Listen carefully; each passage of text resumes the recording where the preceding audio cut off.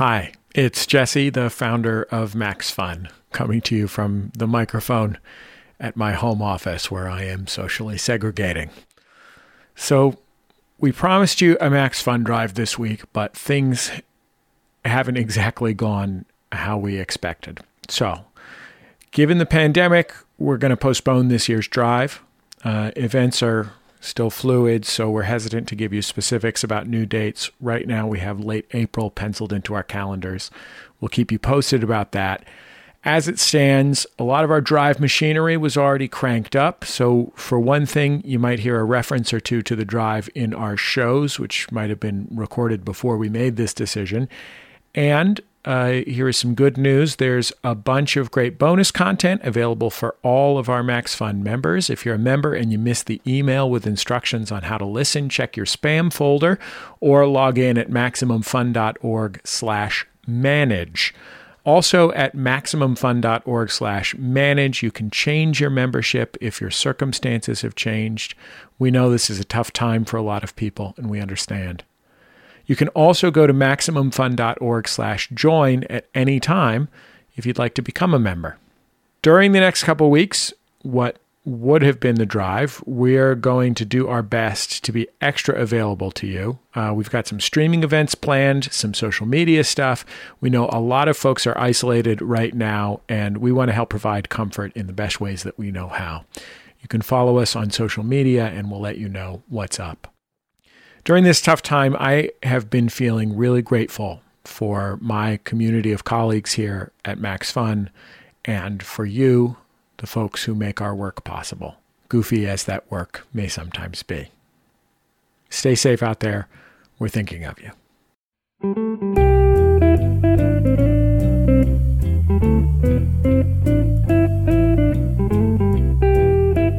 Hello, and welcome to Ono, Ross, and Carrie, the show where we don't just report on fringe science, spirituality, claims of the paranormal.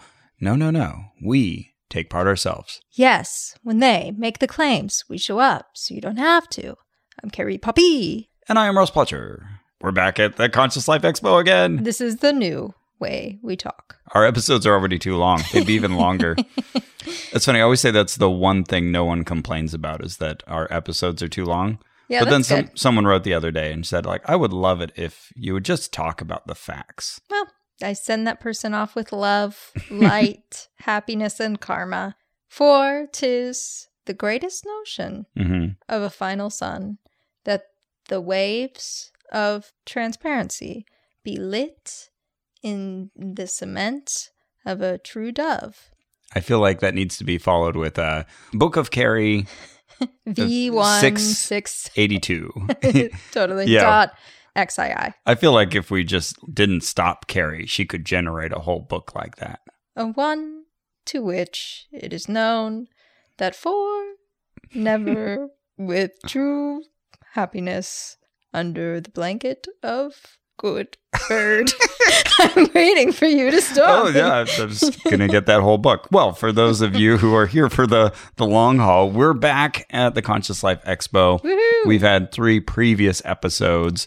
We've been meeting all kinds of interesting people and going to all kinds of interesting talks. Very excited to tell you about one of my talks, which I think was the highlight for me of the whole conference. All right, nice. This is still Saturday, our first day at the Conscious Life Expo, and it was 2:00, and it was time to go to a talk. Yeah. We'd already been around the show floor a bit, and we had a lot to show floor it.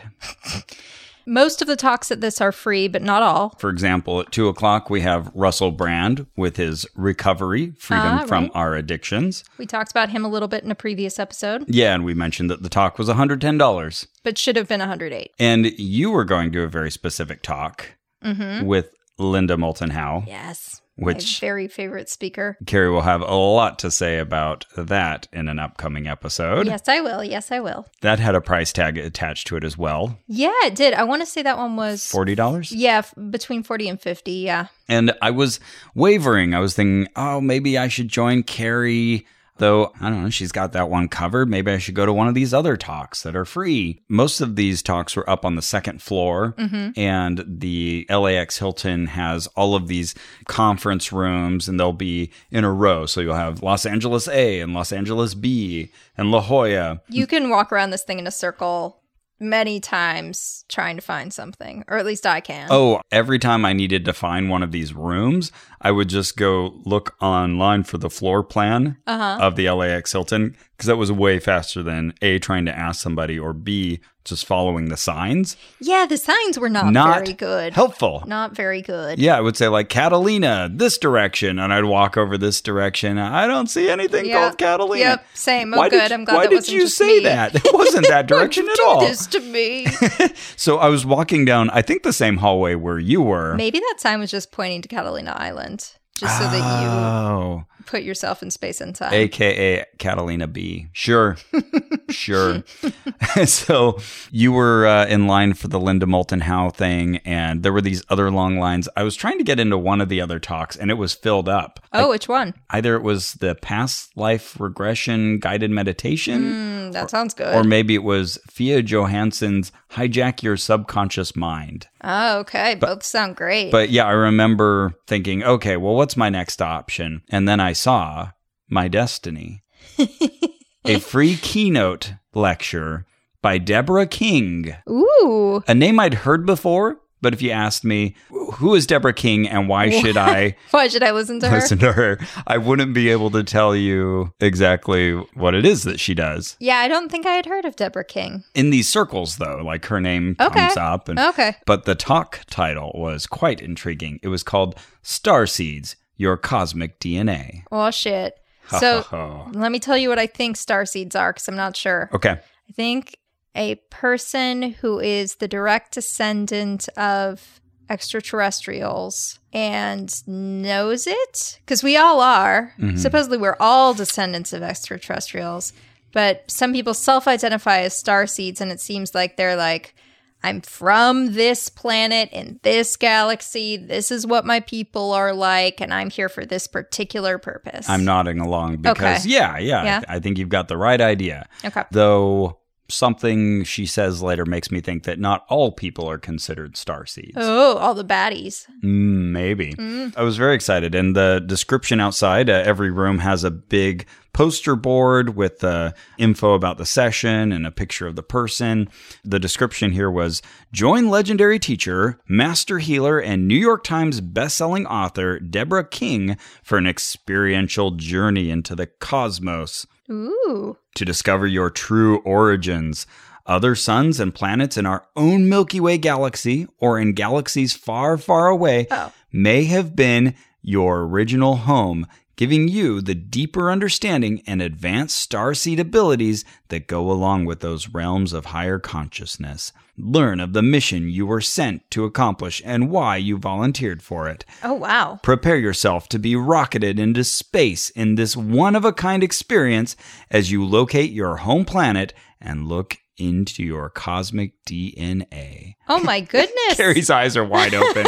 How could we go to any other talk? Right? Yeah. Yeah, and I just Thank feel God like you went. By happenstance, I get into this line, and actually, I didn't have to wait long. This hallway was just filled with people, but I was able to waltz in and sit down like near the front. I was in the second row on the right-hand side. Man. Yeah, super fun. In fact, I was sitting right next to the keyboardist. There was a woman up front who reminded me a little of Shelley Long. Oh, nice. With big fan. Frizzier hair, perhaps, and wearing sort of a shawl. I don't know. Everybody's wearing loose-fitting. Gotta get some flowy shit if you're going to be in this business. Yeah, and it's got tassels hanging off. It's not quite the Joseph Technicolor Dreamcoat, but it's got, like pretty bold striping to it. So yeah, she's got an interesting look going there, and very sweet lady.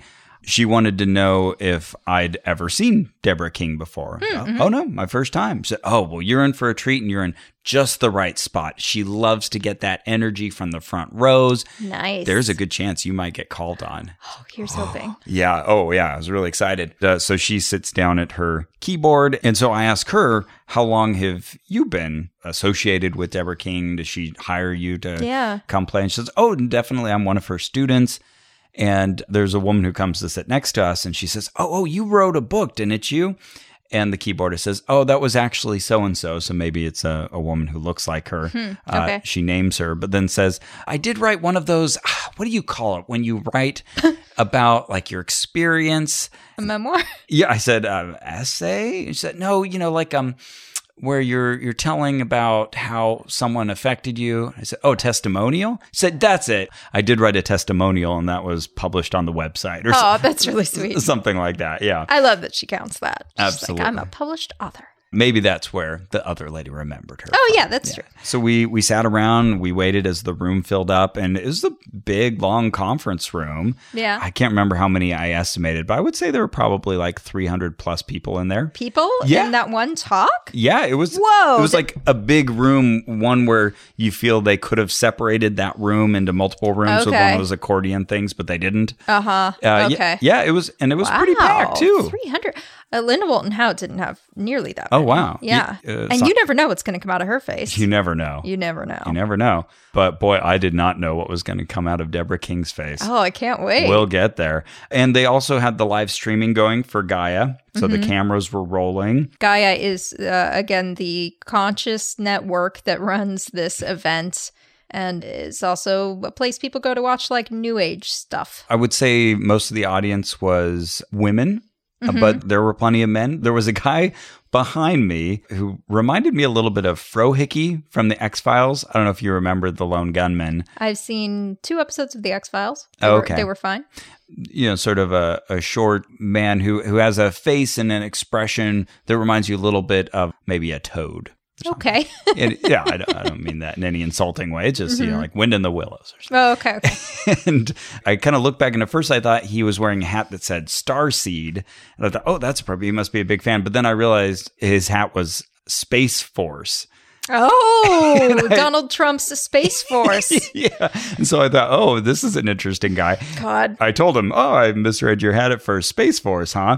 And he said, yep, just got back from multiple tours of duty. What? And I thought, okay, well, you're having fun. And I turn back around. So then he starts talking a little bit more. Yep, lots of memories. And I'm thinking like, all right, now I'm done with the conversation. Lots of memories like of Space Force? Yeah. And he was clearly just trying to be interesting, sarcastic. Okay. I'm going to play around now, now that we've started this conversation. Oh, I and see. Make stuff up. And I don't know. No, thanks. I was done. Yeah, exactly. Okay. Once the room filled up, then this dance music started up, got pretty exciting. Nice. Woman came up on stage, told us. Do you remember? That's what I'm imagining. Sure. Yeah. Something along those lines. So this woman comes up, introduces Deborah as, again, the New York Times bestseller. And sure enough, she's written 4 books. It's more books than I've written. Truth Heals, Be Your Own Shaman. Okay. Heal Yourself, Heal the World. Okay. Wow. A lot of commands here. And Entangled in Darkness, Seeking the Light. Okay. So there you go. Yep. She's written more books than both of us combined. Yeah. As has anyone who's written a book. Correct. So Deborah comes out, and I can't describe her any better than by saying, just imagine Jamie Lee Curtis as she is now, like in Knives Out, that kind of spiked hair and glasses. And, she's not quite a doppelganger, but definitely she could be vibe. She could be her sister. And you'd be like, oh, of course she's Jamie Lee Curtis's sister. Yeah, I saw a picture of her, and I get that even from the photos. Oh, wow. Yeah. And she was wearing white pants and a white turtleneck and very comfy white sneakers. Did you raise your hand and say, what do you do when you menstruate? Yeah, I did. You did? Okay, what'd she say? She told me about her time in Space Force. Oh, okay. That ended that conversation. And then on top of all of that white clothing, she had this long shawl. It was almost like a poncho that was sort of cut down the middle. Oh, I know what you're talking about. Where Yeah. if she lifts her arms, which she does later, into a T pose, it forms this perfect square of this very colorful fabric. Yeah, I associate that style with like Latin America. Yeah, it was very colorful, warm and cool tones and complex patterns. So a very visually intriguing design there. And she's wearing the glasses as well. So she comes out. She's all excited. She's got the music going. Oh, I forgot. Do you remember? Oh, I should mention also there was a contest entry form being passed around. This is how they get all of our email addresses, of course. And I have since gotten many emails from Deborah King. But I was hoping I would sign up and receive a free 3-part video course with meditation audio called Awaken the Healer Within. Did I win? No. Did they announce the winner during the event? They did. There were winners at the end. Whenever they don't announce it during the thing, I'm You're like nobody won. Yeah, you don't even... Because there's no way to follow up incentive. on this. And just now you've got my email address and you're going to send me 3 emails a week. Yep, this is a ruse. This is what has happened. So she starts to introduce herself for people who don't already know her. She said that when she was just 25 years old, she was a legal professional. She was on the fast track. It was a high-paying job, high intensity. But then she got cancer. Oh, geez. Yeah, 25. That's rough. And did she say what kind? She didn't. Okay. I'm sure she does in Truth Heals. That's supposed to be about that and other parts of her life. But what was important about that was that it forced her to kind of leave that high-paced lifestyle and go seek out gurus. Oh, wow. Okay. She wanted to, learn spiritual things. And what can I learn about, these deeper meanings of life now that I'm really faced with my own mortality? She also started talking about just her interest in astronomy and said, she's not trained in it, but just look at the influence of all of these great thinkers and how they've shown us the spiritual side of astronomy. And so I feel that way about Carl Sagan. Okay, Carl Sagan does come up later. Okay. But she drew kind of a line of succession from Galileo to the Mercury program to the Kepler telescope to Neil Armstrong to Edgar Mitchell. And now we're kind of in the realm where you can say, oh yeah, definitely you have somebody who has infused astronomy and the stars with kind of spiritual significance. Because I'm not familiar with that name. Edgar Mitchell, he was an actual astronaut, and he's very much in this vein of believing aliens have come to visit the planet. And he's an interesting figure who's really kind of lent a lot of legitimacy. Sure. To Stanley Friedman type. Right. Yeah. Like, he was actually in these space programs. He's been to space and he says he's seen these things. And wow. Okay. He founded the Institute of Noetic Sciences. Oh, I've heard of that. In 1973. So she was talking about just this kind of connection between the pursuit of knowledge of the stars and just sort of a spiritual significance. So after introducing those aspects of herself, she said that she, after consulting with all these different ideas and seeking out other spiritual traditions, she started hearing this just ringing in her ears. Oh, okay. Very, very commonly. And my mom gets that. It's called tinnitus. Man, what a rough situation that must be. I know. Just, I'll call her and she'll have to switch the ear of the phones on sometimes because the ringing's so loud she can't hear me. Oh, man. I know. Every now and then when I do get a ringing in my ears, I think, poor people who have to hear that all the time. I know. That would be maddening. So first I thought she was saying that she had gone to visit a doctor to look at this. Good idea. But then I realized, no. This was not an actual doctor. Oh, no. She was accessing the Akashic records. Oh, okay. So the Akashic records, for those who don't know, are records of everybody who's ever lived that are kept in like a celestial place. And it has all of your past lives and all of your future lives and your destiny. Just this ultimate index of all history of all people and things, which I hadn't heard of before we started the podcast. Right, I remember learning about it during one of our investigations. So how's that going to help her with her tinnitus? Okay, so as she accesses the records, she meets this guide. And as she's talking about all these points, everything I've mentioned so far, almost every single talking point has an associated glossy image with it up on the slideshow. Oh, gotcha. That for me is right behind the keyboardist. Oh, that reminds me of Teal Swan. They look like, high production quality stock images that she's found. And there will be this kind of curious interplay of her sort of stating the nature of this image that really had me confused. Like, did you commission this? Because sometimes she would say, this is what I saw. And I'd be like, oh, where did you get this computer generated image? Right. Did you have somebody create this based on your description? Right. Or is this just in the ballpark? Yeah, that's interesting. So, yeah, I'll kind of talk about those off and on as we go through this. But at this point, she showed this picture of a statue with a little guy who had, she described them as loudspeaker ears, sort of cones that projected out from his head. Oh, cool. And she pointed to the screen and she said, yeah, like this guy, but this is actually not a great image. He was wider than he was tall. Oh, okay. And he just looked like a normal figurine. I wonder then, if he was wider than he is tall, that's so hard to picture. Was he very, very short? Yeah, I don't know. I want more information about that. Right, but she didn't have the right stock image for that one. So sure. We just had to use our imaginations.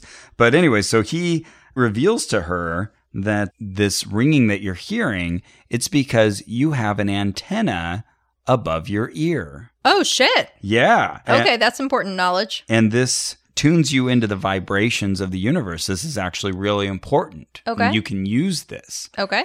And huge if true. It reminded me a bit of our friend Whitley Strieber, who found that he had an antenna in his earlobe. Implant, at least. Yeah. Right. And this sounded more like it was in her brain.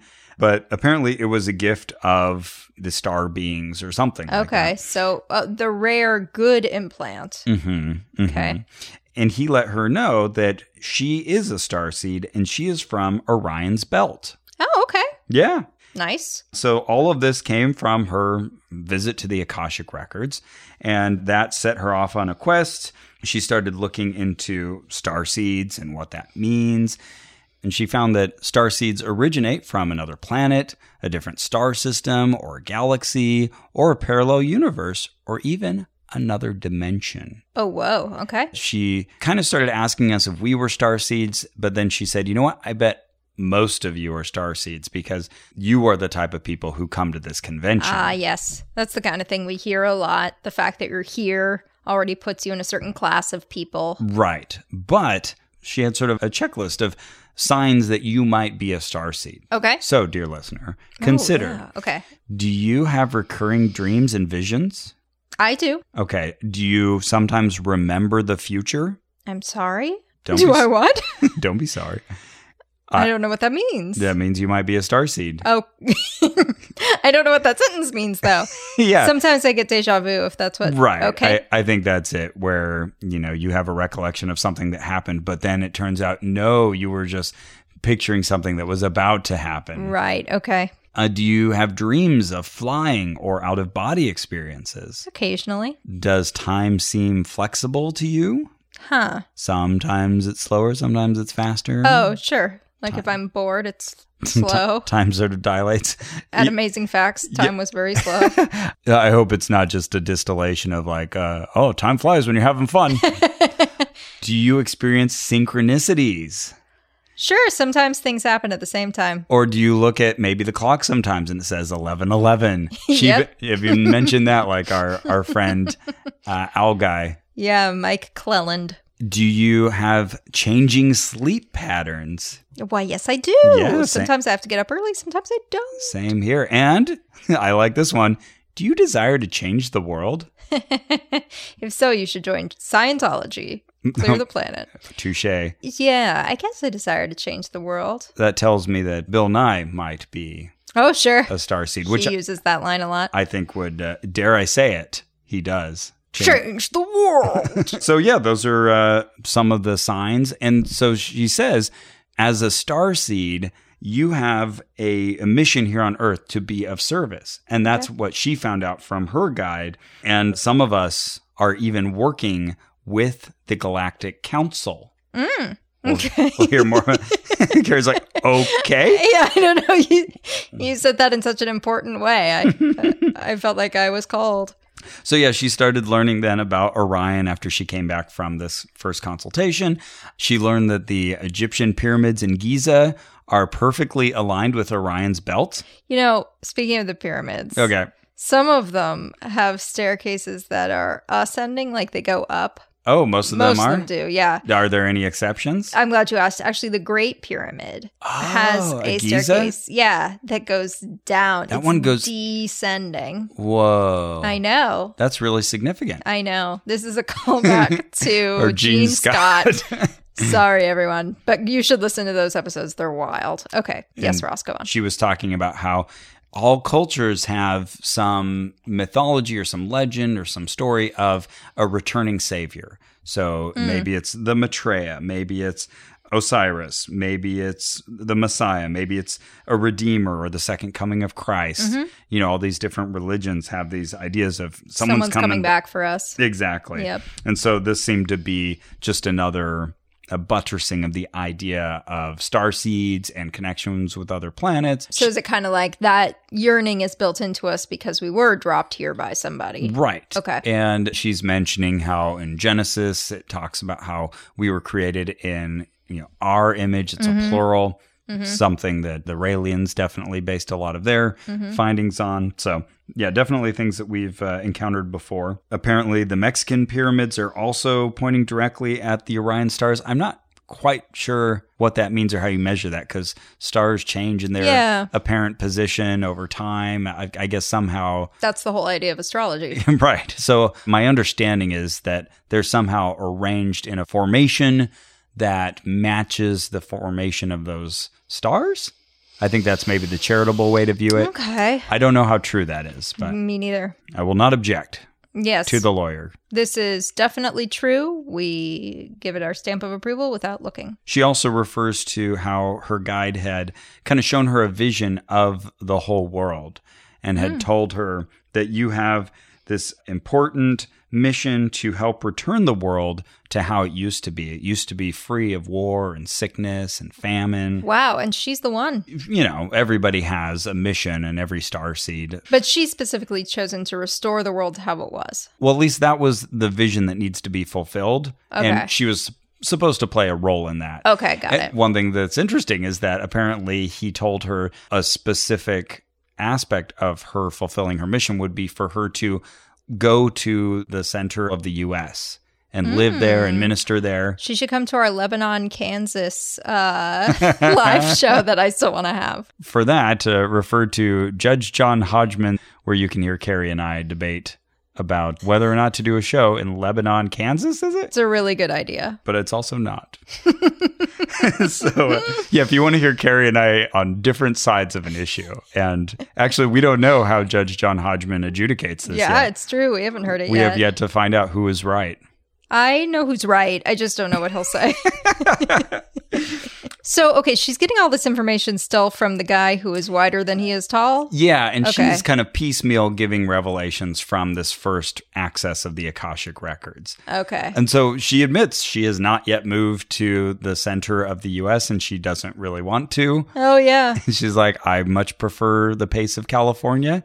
Wow. In the back of her mind, she realizes at some point, I need to fulfill my mission in the middle of the U.S. Well, you know what? I got to give it to her on this one, because usually you just hear about the visions that are pretty transparently beneficial to the recipient of said visions. Good point. Yeah. But in this case, she's like, nope, this is a thing I heard and I got to get there. I got to get to Lebanon. Very good point. Yeah, of course, she doesn't mention that particular spot, but yes, that is the geographical center of the U.S. Well, they say so anyway. So then she starts talking about Lemuria. All right. And Atlantis. So Lemuria came first. So everyone's heard of Atlantis, I think. That's the very famous, supposedly lost society under the ocean. Right. Lemuria is kind of its less popular little sister. Right. But similar concept. To her, right. The idea of this advanced civilization from the distant past, tens of thousands of years ago, maybe further, depending on who you talk to, like Linda Moulton Howe. So I guess these were the examples that the guide was referring to, talking about how the world used to be pristine and wonderful.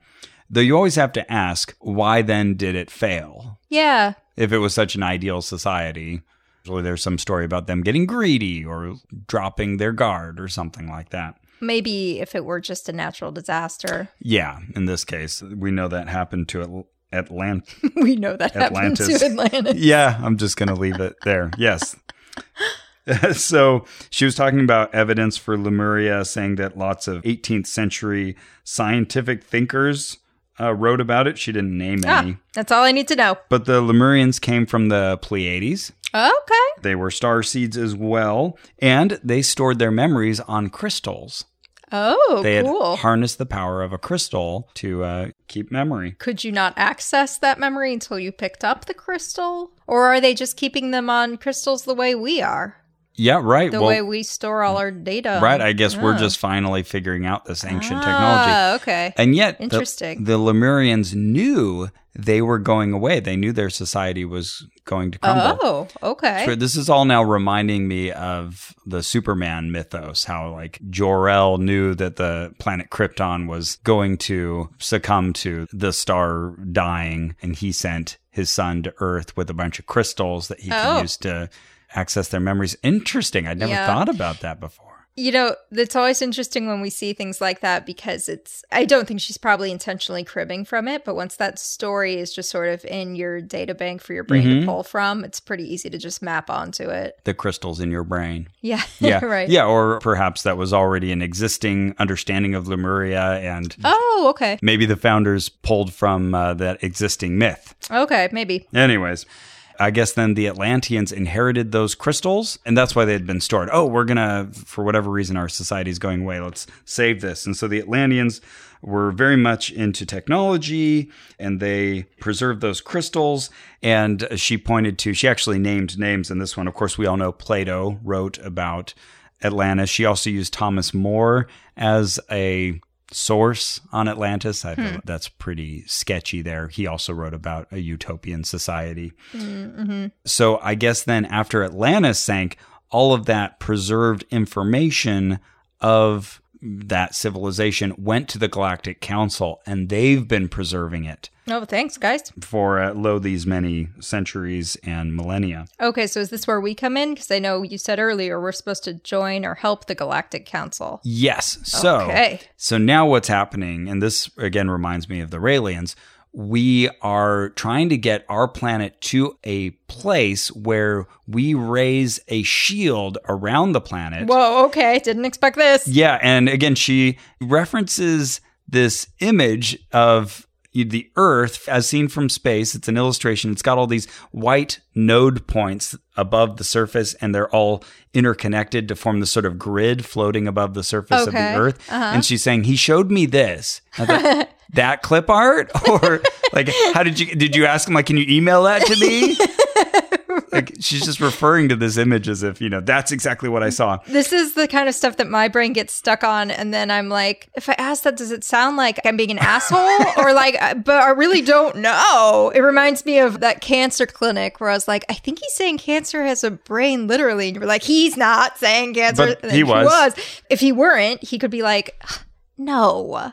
Right. No, I'm not. And then you feel like a jerk. We've run into both of those responses. Right. Where you've asked that question. They've been like, obviously, I'm not saying. I'm not saying that. I'm saying that dogs run Christmas. That's right. Our recent interview with ISIS, you were asking if the other leader, the Bajan, if he kept his women in actual closets. Right. It's like, no. Not a literal closet. Like minutes after she's telling us about her guru locking children in a plywood box. Oh. Yeah. Anyway. Yes, it would have been one of those situations. So yes, they're waiting for us to activate our potential as starseeds to raise up this energy field around the Earth, and then they will be ready to reveal to us this knowledge they've been holding on to. Ah, okay. So got to raise that consciousness. Just keep raising it and raising it. So finally, we have something akin to a theology where you have sort of like, oh, now I get the overall framework and what we're trying to do and what my goal in life should be. Do we know how to do that? We'll get to that. Okay. So yeah, you have this Galactic Federation of Light. It's run by light beings. They're running many universes. Oh, okay. So yeah, not just ours. So now it's time for us to join in a short meditation, 7 minutes long. Okay. And at first she just had us close our eyes, and immediately my friend, the keyboardist, just starts creating kind of that soft synthesizer, wavy music. Remember? And kind of cool that it was live, and she was just sort of playing it on top of everything else. But Nice. we start out in the heart chakra, and then we go to the thymus gland, which is right behind the breastbone. I had to look this one up. Okay. But it's a real gland, and it produces important hormones for immunity and also just development. And then we move up to the throat, and then the third eye, and then the pituitary gland, and then the pineal gland. Very popular in these circles, that gland. Indeed. And then to the top of the head, the crown chakra. And then she invites us to come under her energetic umbrella. Oh. Under my umbrella. And we are led to travel to South America. Okay. To, guess where we go? Machu Picchu. Oh, very good. We go to Lake Titicaca. Oh, okay. I don't know. I just have to think like in the middle of meditation, just for her to say, come with me to Lake Titicaca. Because titty and caca are in there? Or? Yeah, it's... Oh my God, okay. It's a objectively funny word. Sure. Like Rancho Cucamonga. I bet titty means titty there too. Because like the Grand Tetons are like the big titties. That's what that is. Okay. Yeah. I don't know the origin of the word, and I'm sure we're going to get lots of emails about that now. And of course, it's just a place name from another culture. There's nothing wrong with that, but just the way we hear the word, whatever the origins, it just seemed like an interesting choice for her to say that, where I almost thought like, are you having a laugh? Oh, I see. It's said to be the birthplace of the Incas. Okay. Or so says Wikipedia, which I haven't fact-checked it. That's what it says. Okay. So titty means puma and caca means mount. Well, that's where we go. We all travel under her energetic umbrella to Lake Titicaca. That is a huge umbrella. And as we go under the water, we take on additional dimensions. So we're no longer just three-dimensional beings. Whoa. We are now entering a fifth-dimensional realm. We are now 5D beings. Okay. What was the fourth? You passed right through it. Yeah, I don't know. Okay. We're just straight 3 to 5. Okay. Got it. And under 60. And that's where we encounter the illuminated ones. They're there. They've set up a civilization. We also encounter the Brotherhood of the Seven Rays. Okay. Which I hadn't heard of. Apparently it's a thing in kind of these circles, and I can't wait to read more about it. And there they keep. They've been holding on to this from, I don't know, passed down from the Lemurians, I guess. The Golden Disc of Muru? Muru? I think it's Muru. Boy, never heard of any of that. Okay. This was all one quick stream, starting with Titicaca, and now we've got Golden Disc, we've got a Brotherhood of Seven Rays. Okay, yeah, we've got the Golden Sun Disk of Mu, but it looks like it's also called Aramu Muru. Perhaps she was just truncating it to Muru. Anyways, then she assures us that we do have more than 5 dimensions, but 5 dimensions are good enough for now. We're witnessing in our meditation, we're seeing metals that are unknown to science, metals heavier than gold, way beyond gold. Wow. Yeah, and I'm thinking, okay, well... Tell me about that. They have to have an atomic number, and I guess you're referring to some transuranic metal that is somehow stable. Indeed, that is not known to science yet, but okay. I don't know, it just seemed like a very easy thing to say. My brain did immediately start thinking like, oh, what does that actually mean? Just like whenever they say, oh, we found this alien metal from a spacecraft and it's unidentified. Like, they would have to use the same elements we all use. Oh, I always just think from that, like, please let me explain to you what it means to not have a definitive answer on a lab report. It doesn't mean this is impossible in this human realm. It means we haven't figured it out. It's an alloy of a bunch of different shit and we don't want to get it wrong. Right. Yeah, exactly. This had all been set up underneath the water many millennia ago. And then the Incas came along and they recognized the sacredness of that location. Okay. And that's why they began to build in the vicinity of Lake Titicaca. So that was our meditation. Then we wandered back to our seats. Maybe she didn't mention this to you, but I can't tell from her photo. She looks like a Caucasian woman, yeah? Yes. Okay. The longer you guys stay in Central and South America with her telling you what their ancients believe, the more I'm uncomfortable and hope she brings you back. Oh, okay. Well, yeah, we did come back. Okay. But yeah, she assured us that all of these legends are real. Okay. That we hear of, all of the spiritual stories. They just have these kind of starseed implications and interpretations. Mm-hmm. Then she talks about her third trip to the Akashic Records. So I think the things I mentioned before were split between 2 trips to the Akashic Records. Now, all this time, does she still have cancer?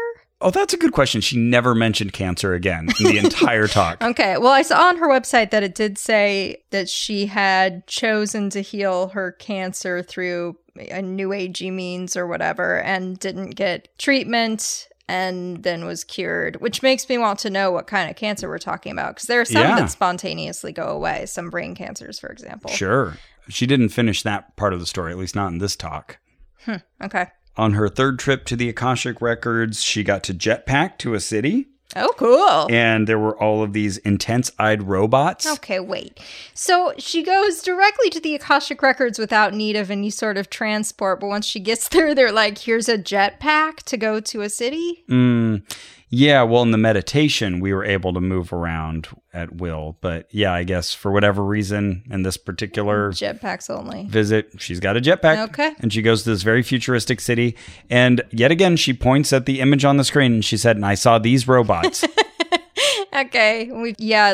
Definitely CG from top to bottom image of a female-ish robot. It looks very much like the type of robot you would see in iRobot, the movie with Will Smith. Yeah, like very humanoid. With glowing orange, yellow eyes. Almost intended maybe to be sexy. But certainly creepy. Wow.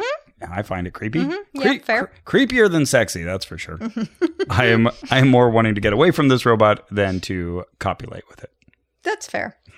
My friend Jude, who you've met many times. Yes. My good friend Jude. She just told me the other day that she's scared that she's going to be one of those old ladies who's just surrounded by robots. And I was like, I'm sorry? Yeah, is that an archetype? A Jude thing to say.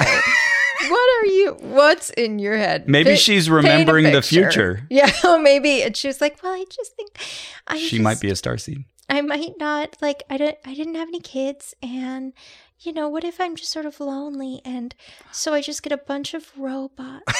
I was like, that's pretty cool. Well, yeah, I was like, well, it sounds you could do worse. Yeah, if you were happy about it, I probably wouldn't disrupt it. And she's like, but that's my fear, that I'll be happy about it, and you all will be thinking, oh, poor Jude. And then her example was that she had seen a toy at the toy store that could wag its tail, and she got excited about it. I was like, Jude, that's everybody. Everybody responds to toys. That's what they're for. She felt a lot better after that. Oh, good. For sure. Jude is so amazing. I love it. Best. You never know what'll come out of her face, but in a much better way. For real. And then she shows us the city. And again, we have this, I don't know, this computer generated city with a very dramatic skyscape that has like one of those giant moons that fills up 2/3 of the sky. Way too many sources of light. Yeah. It's kind of Thomas Kinkade, but futuristic. Yeah, like the kind of desktop image that you would find back in 2002. And then later on be like, why did I save this image? This is really fake. Anyway, so she refers to it as like, I visited this city. And like, really? Was it that one? Did you have an artist reconstruct? I'd really like. Did you bring a camera? I want to know more about these images and how she got them. In talking about all this, she also mentioned the Dogon tribe, who's from Mali, West Africa. And they claim to have been visited in ancient times by Lord Nomos from Sirius. I did look this up. Okay. It does check out somewhat, as anthropologists in 1931 claimed to have been told something along those lines, but there are reasons to doubt the veracity of that original story. This also includes the claim that the Dogon had known about Saturn's rings long before science did. Oh, before science. Yeah, at least our modern science and telescopes. Okay, so she leads us on another meditation, and this time she has us picture a golden bubble that will be our space vehicle. Ooh, this sounds nice. And of course, I couldn't help but think of Cosmos. Sure, yeah. The spaceship of imagination. We start out so far away that we can see the Milky Way, which is really freaking far away if you can see the Milky Way. I have a question. Yes. Sorry. When did this all happen, like in her life? When did she first... She's talking about successive visits to the Akashic Record. Okay. I don't know if she said the number of years, but at least my mental conception of this is that this was over the course of maybe 3, 4, 5 years, something like that. But when she was 25 or... Starting when she was 25, yeah. So this is all long ago now. Oh, yeah, because she said she's been doing this, that's a good point, for 40 years. Wow. Spreading this message, so. One of the images you sent, the one of the sexy robot. Yeah. Or at least the robot Carrie, I want to have sex with. Personally, right. It looks like the internet couldn't find one earlier than 2016. Okay. Then I'm guessing, yeah, she's gone around recently and updated her slideshow. Yeah. Oh, there we go. That robot looks like the one. Looks like, yeah. But it looks like that image was made by Tatiana Shepelieva. Wow, so you were just able to reverse image search that whole image without cropping it or anything. I cropped it. Oh, nicely done. Very efficient over there. Thank you. Thank you. Thank you so much. So she has us travel out to the stars where we meet our star ancestors. So I guess every person who's in this meditation is sort of invited to just imagine their star ancestors, you know, where they're from. And that's kind of interesting because they're talking about Orion and the Pleiades and all these other star systems that are pretty close to us. So it's weird that we would start out zoomed out so far that we see the whole Milky Way because all of those are very close to us in the scale of the Milky Way. So I guess we have to zoom back into the star systems we know of. Or maybe someone in this equation doesn't know that. So we're instructed to find our true home, and I open up one of my eyelids just long enough to see the keyboard lady, and oh, she's into it. She's like kind of revolving around as she plays, her body swaying to the music that she's playing. Nice. We're told that these are star beings of the Aquarian age.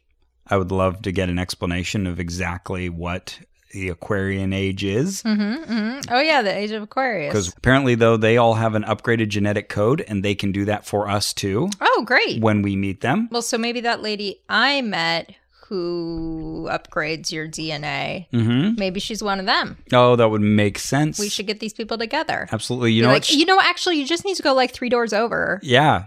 Because she said there were 3 others, right, who could do this? Yeah. That's right. Well, we found one, Oh my Deborah gosh, King. we should connect them. Totally. I wonder how they would interact. You know what? I bet that would fulfill our whole life mission if we just introduced the 2 of them. We missed our opportunity. Yeah, I wonder, like, if they had this conference when people like Jesus and Buddha and, I don't know, George King were alive, would they all just have their own little rooms? And we'd be like, I guess that's so. interesting. Who do I go see? You know, we've talked about this. I think you and I are there at this conference just trying to find consistency between all these ideas. And I don't know, at least to me, it gets under my fingernails that all these people are making these really bold claims about their connection to source and this important information that they're receiving from Akashic records. And I want them all to be consistent.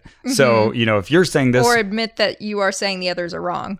Right. Exactly. Yeah. I want to see what is that conflict and how do you resolve it? How does everybody here get away being absolutely correct? Right. But that doesn't seem to bother anybody else. Nope. Just you and me. The other people who are bothered by that just don't come to this conference. I mean, I've heard it from speakers, where speakers will kind of sometimes gently, sometimes not so gently say, well, you know, certain people downstairs might tell you X, but that's not true. Gotcha. But rarely from an attendee. Good point. So anyways, it's a lovely meditation. We get to hold a perfect crystal sphere. It's all good. Great. So we come out of that one. She talks about her first book that she wrote, Truth Heals. And she just very quickly mentioned this, just kind of in passing. She said, oh yeah, my dearly loved father, we had a really complicated relationship that involved abuse and incestual relations. Oh, gosh. Yeah. And she just kind of brushed past this very quickly. And obviously it was something she had to work through. But I thought, whoa, there's a big story here. Yeah. Mostly that was told in the context of how here she was, this lawyer, and she thought it was ironic that she was afraid of speaking up to her mother about this, but that she finally had to confront her mother and call her, and that her mother said, you know, I just think you need to forget about all this, which she said that it was helpful just having that conversation, even though it was kind of dismissive on her mother's part. It helped her just to have said it. Boy, That's good. This woman Yeah, that she feels that she's had some sense of closure. She said she came away feeling empowered. Okay. Just for talking about it. But clearly this woman contains multitudes. Yeah. There's a lot going on here. Anyways, the important points of this were that the star beings of the Aquarian mission have... Which I might be one? Yeah, they're the ones that you met? Right, yeah, so I guess they're your ancestors. Okay, they have upgraded genetic coding. Great. They have Check. Tibetan monks' sacred geometry. What? Check. Bullet point 3, crystal acts as a transformer. Okay. Check. Sure. 4, enhanced brain and cell structures. All right. Thank you. And 5, generates a force field that magnifies intentionality. Now that one's true. When Drew and I are laying in bed and we want the other person to feel their love, this sounds gross and sexual, but it's not. Then we say, I'm sending you my force field, and you feel your physical love going out of your body and envelop the other person and, of course, your doggy. And then the other person waits to feel it crouching in on them. Oh, there it is. I feel your force field. Oh, so this is your own guided meditation that you share with Drew. So. Yeah. So, yeah, I'm an Atlantean. That's so funny. Speaking of things that aren't sexual, but kind of sound like it, my coworker, Nancy, she always, whenever we're talking about just, people feeling tired or needing to just get refreshed, she refers to people needing their love cup filled. Oh, it's yep. like, oh, whoops. Nope. Not how it sounds. They just need to get their love cup filled. Aw. Oh, let's fill their love cup. We're like, I don't know if that's the right way to say it. There's an old standard called "When God Dipped His Pen of Love into My Heart." Oh, no. The penis mightier. Exactly. So then she gets to a really important part of her fulfilling her mission and realizing kind of what her powers are. She said that she went on some kind of vacation, I guess just to relax and to heal, to this farm. And she points at what is clearly a stock photo.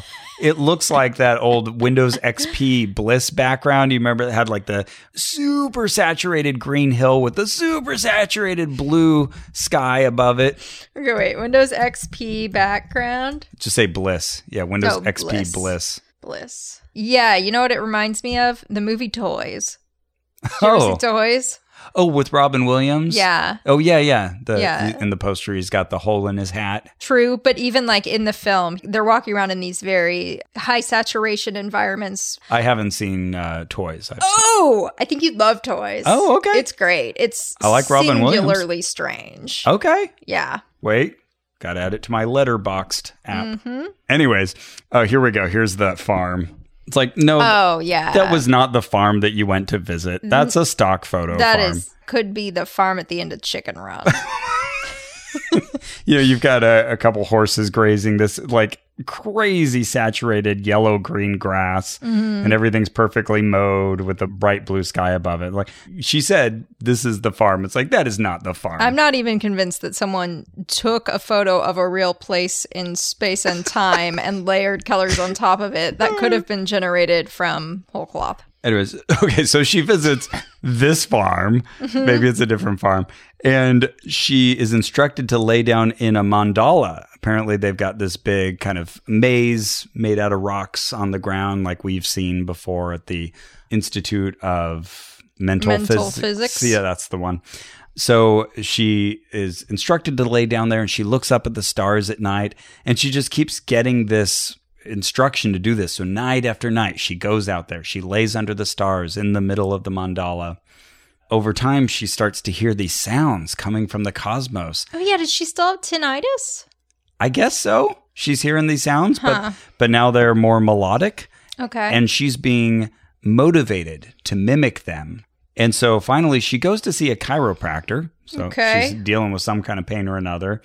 And she gets this urge. She realizes, I need to sing these tunes to him. Okay. And here's my interpretation of how her singing sounds. No,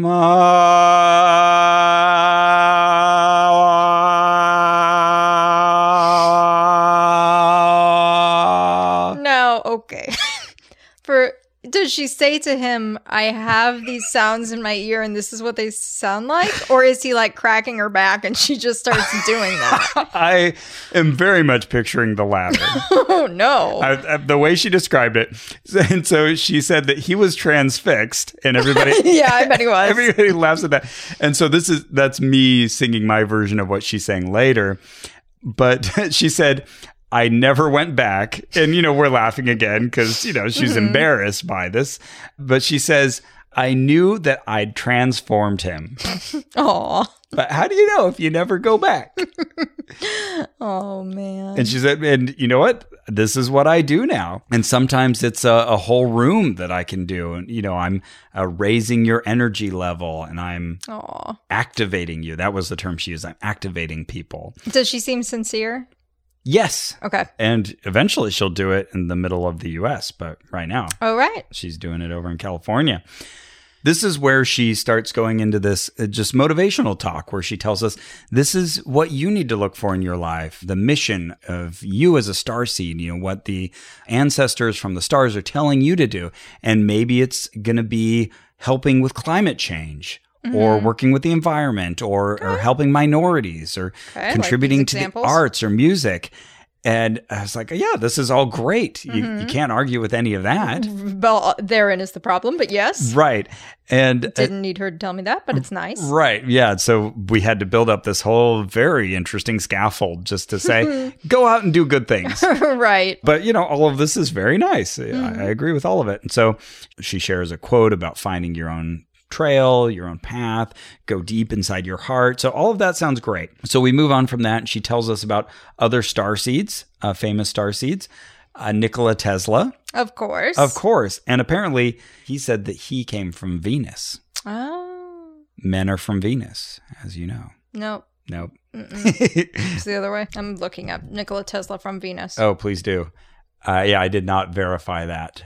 But you never know with Nikola Tesla what will come out of his face. Truly. I remember reading as a child the C.S. Lewis books, the Space Trilogy. Mm-hmm. I was a big fan of Chronicles of Narnia, read each of those at least 4 times. And I expanded out to the Space Trilogy, which started with like Paralandra and That Hideous Strength. There's another one. Anyways, one of them takes place on Venus. And there's this whole rich world with, it's like covered in water, but there are creatures that live on these floating mats. And it was all very interesting. And I remember as a kid thinking like, whoa, that's what could be on Venus. But then later on, I learned that Venus is just this runaway greenhouse effect planet with just scalding temperatures on the surface and none of the things that C.S. Lewis described. Aw. Yeah, that's why all the ladies left. So, not sure how Nikola Tesla actually came from there. Maybe it was an earlier version of Venus. I see an article on medium.com, famous, very reputable source, medium.com. Yeah. I believe whatever you're about to say. Titled, Declassified FBI Document Claims Nikola Tesla was brought to Earth from Venus. There we go. Confirmation. And I don't see any links. Oh, wait. There is a link, but it is to this person's own website at selfdevelopshop.com.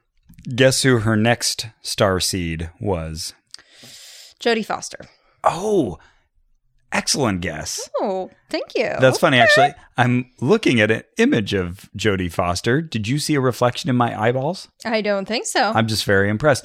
Well, thank you. She said Carl Sagan. Okay. Because he wrote Contact. Okay. Yep. But I always think it's so interesting how Carl Sagan managed to transcend these communities where he was very much a skeptic, very much a scientist, and wrote beautifully against a lot of pseudoscience, especially to do with astronomy, which is his specialty. If you haven't read The Demon Haunted World, Science is a Candle in the Dark, that is an amazing book. It's very good. Highly, highly recommend it. Anyways, he could say things like that, but everybody on either side of the aisle remembers him so fondly. And then finally, a technology pioneer. Who do you think the other starseed she mentioned was? A technology pioneer, Steve Jobs. Oh, so close. It's actually Steve Jobs. Oh, shoot. She called him Steve Jobs. Little known Steve Jobs. No, you're exactly right. So he got mentioned a couple times at this conference as well. She showed a couple other images that were very strange. I sent you one that was the Galactic Federation, and it's just like this a very fancy spaceship-looking conference table. Oh, yes, I see that. With a bunch of future versions of the aileron chairs surrounding, kind of shaped like a guitar pick conference table. Yeah, it looks like Minority Report. Fancy diagrams on the screens in the background. Yeah, totally. So again, she points at this and it's like, wait, did you just find that stock image or is that actually a photo of the Galactic Federation? And then she got to what I'm going to call the most head-scratching slide of the entire presentation. Oh, okay. I'm ready. Okay, I'm going to show this to you. Okay. I see 5 human infants. Okay. One of whom has half a grapefruit on the far left. Oh, yeah. I think they're holding, at least the left 2 are holding musical instruments. So maybe some kind of maraca, maybe. Okay.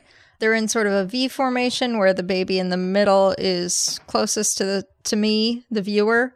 Let's see. They're of varying ethnic heritages. We have presumably a black baby, an Asian baby, a white baby, maybe like a Filipino or Pacific Islander baby.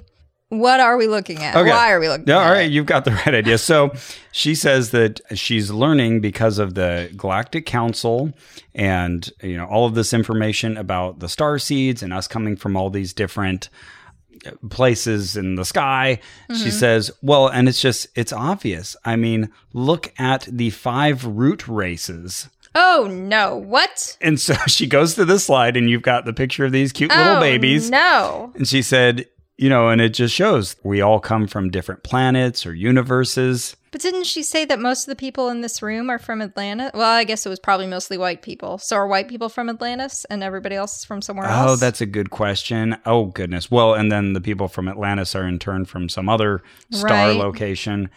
Yeah, so apparently the diversity of races on Earth somehow reflects our points of origin in the cosmos. I'm sure this sounded very nice and loving to her. It's just one of those things that you can't pick at very long because it'll all fall apart. Yeah. Oh, goodness. That was the end of that section. Actually, oh my God, there's more? She has more to say? She's going to invite members of the audience up to receive healing. Okay. So healing is the thing she does. Yes. Okay. Activation, healing, yeah, whatever ails you. Well, before you tell me even more that this woman said, I want to tell you about products I love. Oh, please do. You know, if you're going to go to other planets, you're going to be traveling a lot, you want to be comfortable, you want to wear your best stuff. And that's why when I go to Venus, I wear my Third Love bra. Those are high quality bras. Exactly. They're light. Mm-hmm. You need light packing when you're going to go into space. Light travel definitely happens in space. Cara just recently got a new bra from Third Love. Ooh, lucky gal. And, you know, I got to see it modeled. And oh, it my goodness. Very good. She said it seems like this is a larger size than it should be, but it's very comfortable. All right. Yes. Their the Fit Finder quiz. It worked. All right. Nice. And very nice bra. And they actually used the measurements of millions of people to design bras in over 80 sizes with all-day comfort, which is good if you're going into space, and all-day support. Plus, these bras feature straps designed not to slip, tagless labels, and lightweight memory foam cups. Every customer has 60 days to wear it, wash it, and put it to the test. And if you don't love it, just return it. And Third Love will wash it and donate it to someone in need. Wonderful. So Third Love knows that there is a perfect bra for everyone. Right now, they're offering our listeners 15% off their first orders. So go to thirdlove.com/ohno right now to find your perfect fitting bra and get 15% off your first purchase. That's thirdlove.com/ohno for 15% off today.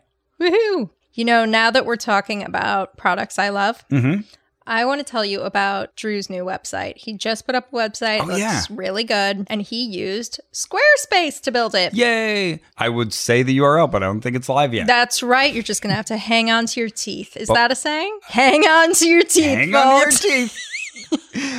It is now. When you're waiting, that's what you do. And I'm very excited for him. He's got a new URL. It's true. And he's built his website beautiful. And he even asked us, he said, hey, what's that promo code? Is it Oh No? I said, sure is. He said, oh boy, it is. And he said, oh, I saved some money.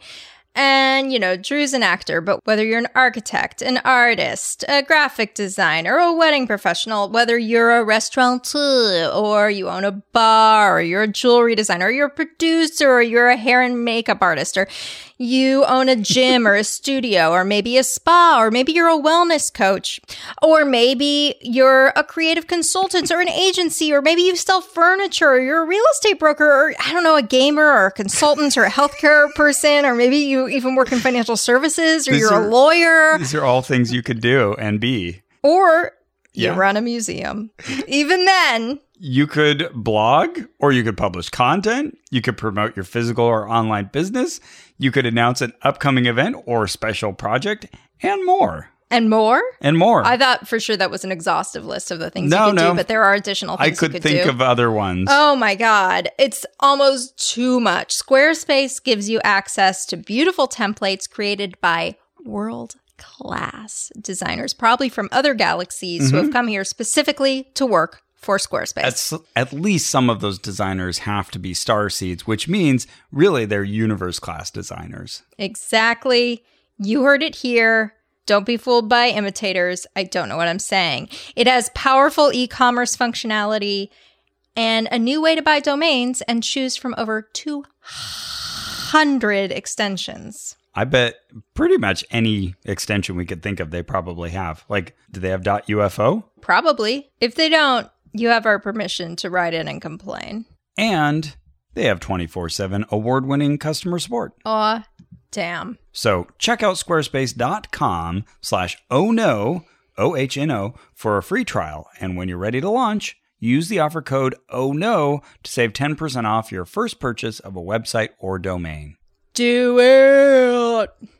You know who should use Squarespace? I don't know, maybe she does. Her website looks fine. But Deborah King, I'm just segueing. Oh, okay. Yeah. All right, so you want to know what happened next with Deborah King? Yes, I do. Now that we've received all this important knowledge about our origins and our mission on Earth, now it's time for Deborah to express her mission on Earth, which is to activate our DNA. Okay.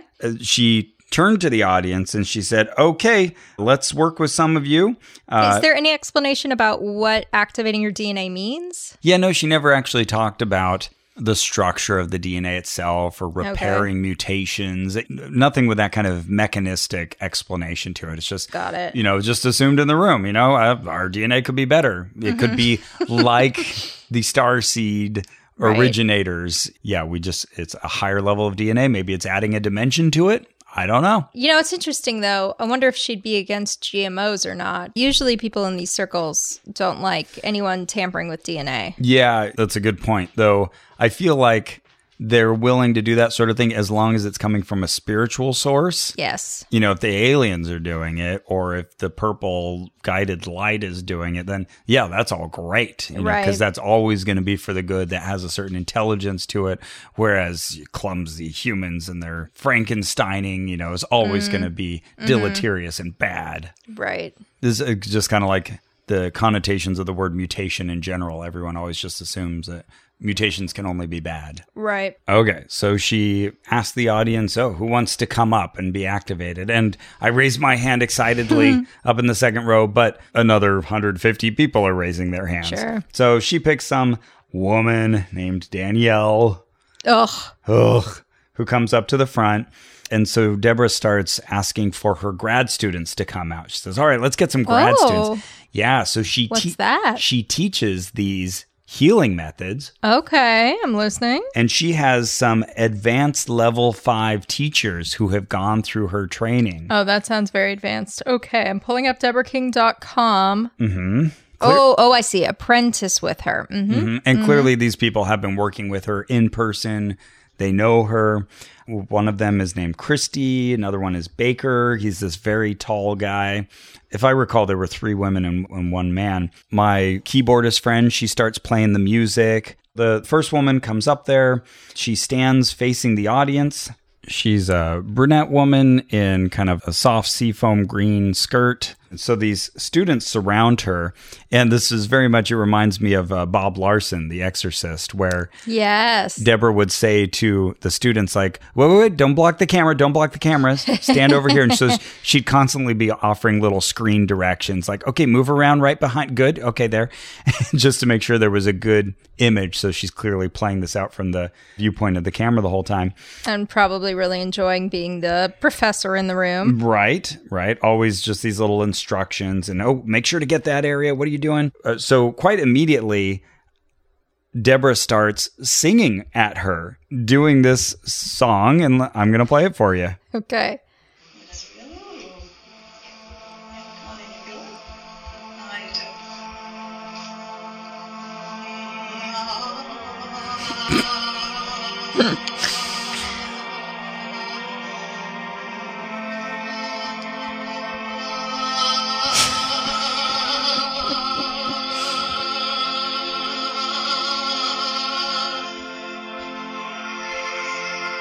Are they doing it too, or is it just her? Just her. Nobody else sings. What are they learning to do in this school? It's always Deborah. Oh, no.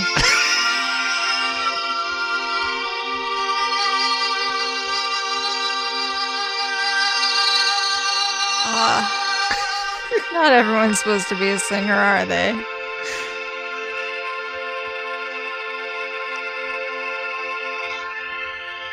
Oh, man.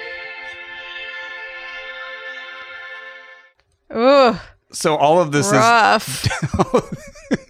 So imagine Jamie Lee Curtis coming up alongside you. She's wearing all white, but she's wearing this very colorful draped cloth on top of her, just singing very loudly right in your face with utmost sincerity. And just everybody in the room is transfixed. This is amazing. But also there's hand motions that go with this. Oh, that's important. Okay. So as Deborah King is singing, she and the students, they join in this part. They've all got their hands outstretched. They'll kind of almost lock their arms, and then palms are outstretched, hands are straight and fanned with the fingers outstretched, and they're rapidly vibrating. Think jazz hands, essentially. Mm-hmm. And so they're waving their hands around certain parts of you because they're detecting certain chakra imbalances. Right. Wiggling. Rapidly wiggling right in front of Danielle's crotch. Oh, okay. That's where it starts. And she's saying, oh, yeah, there's something in the way. Lisa, you want to try? Oh, that's right. Another one of them was Lisa. Lisa, you want to try this? And so then Lisa comes over and she very dramatically waves her hand in front of Danielle's crotch. What the hell? Then the hand comes up and it waves in front of the chest for a while. Has Danielle expressed any concerns or like anything she wants treated? No, which is unusual. Other people that come up later, there's various conversations about, exactly what's happening. And she did briefly ask, like, is there anything in particular you want us to do? But then she just went straight for it, went for the singing. Okay. So she does that whole song, and finally the crescendo fades back to just the keyboard music. And everyone claps for the woman. She goes back down. There was another guy who came up, Nicholas. She immediately felt a blockage in his second chakra, and she didn't sing for him. She was saying, students, come help. And so they did all the hand waving portion to give them energy. And yes, sometimes they'll get into it so much that their whole body's shaking. So Baker might come up to him and kind of put his hands like one above his shoulder and one in front of his chest. And then Lisa's on the other side and she's doing the shaking hands like around his belly. And another student has her hands up in the air and they're shaking wildly. He didn't get the singing, but I guess he got the healing that he needed. Everyone clapped for him and he went to sit back down. Was he like, ooh, I feel good, or? Yeah. Okay. He seemed to, actually, he's one of the ones I found later. I ended up talking to 3 of the people afterward. I just kept running into them in the hallway. And he said, because I asked him, how do you feel now? And he said, I don't know how to explain it, but I always feel better in her presence. Aw. So he's done this before. A repeat customer. Yeah. And I actually got that sense from one other person that I talked to. So she does have repeat customers. Then they call up another man from the back row. He says his name is LL. He's wearing shades indoors. Right. So cool. Deborah asked him to remove those. So I'm getting all ready. I've got my video queued up. Ooh, I want to get this on video, her singing the song. And instead, she starts asking him like, oh, is there a history of addiction here? So there's a little bit of a reading happening as she's getting energies from the body. And he says, oh, yeah, I used to have pain in my neck and I took pharmaceuticals. And yeah, I guess I was kind of addicted to those for a bit. She said, well, shall I heal you of that? He said, sure. Have a go. And she wanted to clarify. She said, well, it takes an addict to know one. I spent many years in AA myself. Oh, wow. Okay. Good for her. So then she starts shaking her hands and waving around him and doing that same, So he was, I guess, healed or felt better, and he went to sit down. So people just came up one after the other, and she would say things like, oh, don't block the thymus. Now, these students, did you say they had all graduated her program? I think so. Okay. Yeah. Because I looked on her website. There are 5 levels to her program. Right. And she did mention these were level 5 graduates. Oh, my God. Okay. So level 1, $197. Oh. Okay. Yeah. Level 2, $497. Oh, okay. A little bit of exponential growth here. All right. Level 3, you want to guess? Okay. At this rate, $1,000. Yep, $997. Level 4, I'm guess? going to say $2,500. $10,000. No. Oh, no. Level 5, Oh, goodness. 50,000? $8,500. Oh, weird. Okay. Weird. That chart zagged there a little bit. So you end up paying $20,191 if you do all 5. And I used the early bird amounts to figure this out, the cheapest version. Oh, my goodness. So those students there represented like $80,000 worth of income. Okay. Or more. I wonder if they have learned how to do the singing on their own. Right? Yeah, that's what I'm wondering. What do you learn if she just gets up there and does the singing herself and you're just waving your hands? You're there as an assist. Interesting. Wow. Boy, oh boy. So each time she'd reach out to the audience and all eagerly we'd raise our hands. I always had that sort of hesitation of like, oh, should I be going up there now? Of course I should. And then I would raise my hand maybe a second too late. She would sometimes look straight at me. I felt like I made eye contact with Deborah King, but then one time she picked the woman right behind me. Oh, man. Another time she called up this lady who was wearing all white, like a very revealing lace outfit, and she had sort of a white shawl on top of that, but it was all white on white. And she looked like she could be like an Instagram model or something like that. I think I met this woman with you afterward. Yes, you know who I'm talking about. Tall, thin, pretty. Conventionally beautiful lady. Yeah. And this one was particularly awkward because they felt there was something around here, meaning her chest. And everyone was doing the jazz hands around her. I don't think she got singing because they needed to work out some other stuff. And Deborah says, oh, for all of you characterology students out there. Oh. I don't know characterology. What's that? Who knows? But she said, this woman is a rigid. Oh, a rigid. And she says, I have elements of that too, but usually they're very good looking. Oh, it looks like it's one of those things where you... It's a personality trait. Personality like based on how they look. Oh, okay. Yeah. Modern phrenology. Right. But just based on visual observation, huh? Definitely do go ahead and judge a book by its cover. Philosophy. So as they're doing the hand waving thing, she motions to Baker, the one guy, and says, do you want to get in there? Ross is hovering his hand over his own chest. And so sure enough, Baker maneuvers around and he waves his hand on just, inches from her chest. Oh, weird.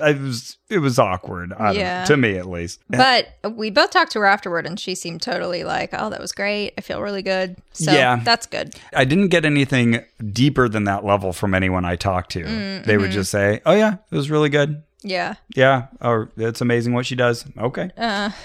My favorite, and this one I caught on video, my favorite was this woman wearing red who came up, and she's a follower of Deborah's. She's been doing her meditations regularly. If you sign up on her website, you can get these videos that you follow along with. And she was already, Deborah was saying like, oh, wow, these are high vibrations here. Wow, you're already in a great space. Let's advance you to a higher frequency. Dope. So they're doing the hand waving around her and just like, shaking with the energy of this. And she's singing at her. And the woman in red, she's just swaying back and forth. And, it looks like someone having a real religious experience. Undulating. At this point, Deborah she's faced directly into the person with her hands kind of on either side of them. But she says, I can share this with the room. And she turns towards all of us and she raises her hands up such that she forms that full rectangle of her shawl. And she's got her hands stretched out in a T-pose at all of us. She shakes her hands, eyes open. She looks at all of us with her glasses, singing, Ma. Ross has his mouth open and eyes super, super wide, almost like a child who's like, I don't know, seen a dinosaur or something. Oscillating like a fan. Yeah. And this was the moment where I couldn't help but start laughing. It's just something about her sharing this with the audience and turning around and doing it at us. With such importance. So I think as I was holding the camera, it was wiggling a little bit just from me chuckling. Oh, it was so good. So person after person comes up and she keeps saying, all right, well, let's do one more and let's do one more. Oh, gosh. No, thank you. Yeah, it's totally that thing. And she's doing more of those diagnosis things where, she says, no, I'm sensing a blockage here. Did you have some history with this or that? And people are offering various pieces of info about their toxic mold they were exposed to. Or, maybe she's detecting a lower back blockage. And so one of the students will always just very seriously go in and shake their hands around that part of the body. But no physical contact, except for at the end of each one, she says, okay, I think we're ready for a hug now. And so that person gets hugs from the people on the stage and we clap for them. But yeah, this was just delightful. I was having so much fun watching the singing and the hand waving. The Frohickey guy, the Space Force guy, at this point, he was snoring behind me. I don't blame him. I look back and he's pretty loudly snoring. Another person has their eyes closed in rapture and just, the audience was all into it in their various different ways. Somebody from the conference came up and gave the 5-minute warning. So she did like 2 more of the one last person things. Oh, man. But it was never me. I never got called up. Then there was kind of like a Q&A portion, but finally she had to draw this all to a close very reluctantly. And she had us all as an audience together sing Om 3 times. Huh. So that was it. Everybody then got to leave and they pushed us out to get out of there. We got to clear the room for the next thing. Man. It's already running late. So yeah, how long was that? That was an hour and a half. That's a lot.